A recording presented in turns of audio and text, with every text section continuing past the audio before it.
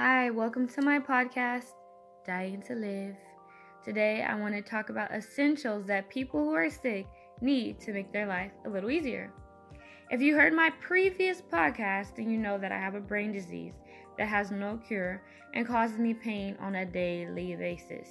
My head is pounding as we speak, and let me tell you, this sucks! Sorry about that. Let me tell you about some things you can do if you are sick to make things bearable, to say the least. The first thing is earplugs. Get you some earplugs, okay? Drown out that sound.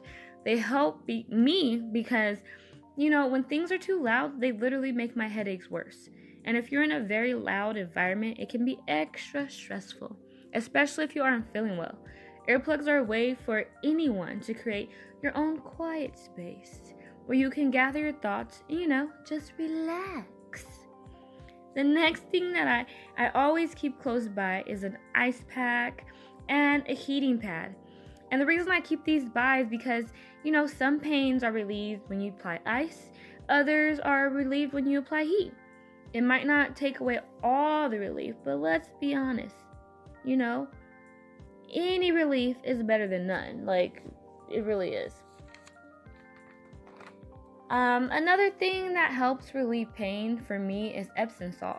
And what I do is I make a really, hot bath of water, as hot as I can take it. Don't burn yourself. Get it as hot as you can stand it. And then I will pour Epsom salt in my bath water. And Epsom salt comes in a lot of varieties. There's Epsom salts that are simple with no smell. Or there's some that are fancy that have essential oils added to it with scents like lavender.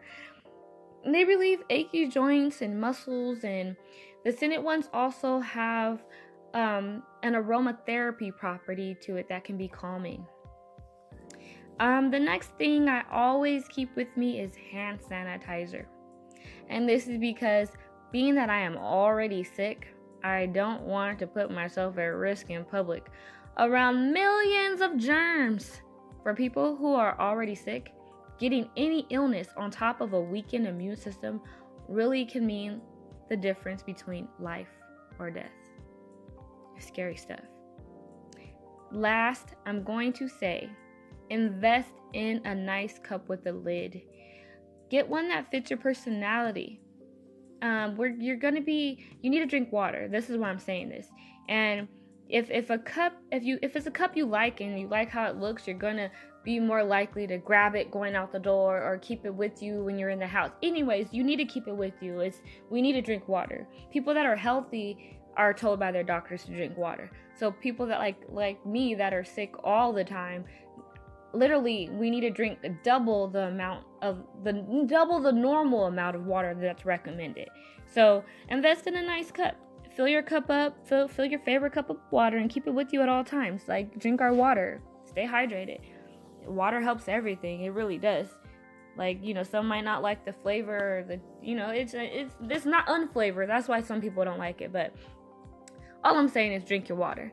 Another thing is, I was going to have that be last, but I just remembered something. Take your medicine with you everywhere you go. Whatever medicine is prescribed to you, take it with you because you never know when you're going to need it. And have a little notepad and a pen or app on your phone, whatever you need to do to remember when you took it, to take it, all that.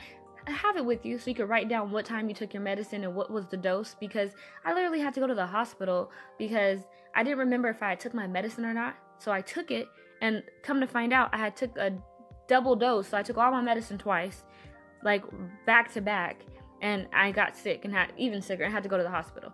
So to avoid a dangerous, life-threatening situation like that, just always keep your medicine with you and always keep a notepad so you can know when you took it, or like I said, the app.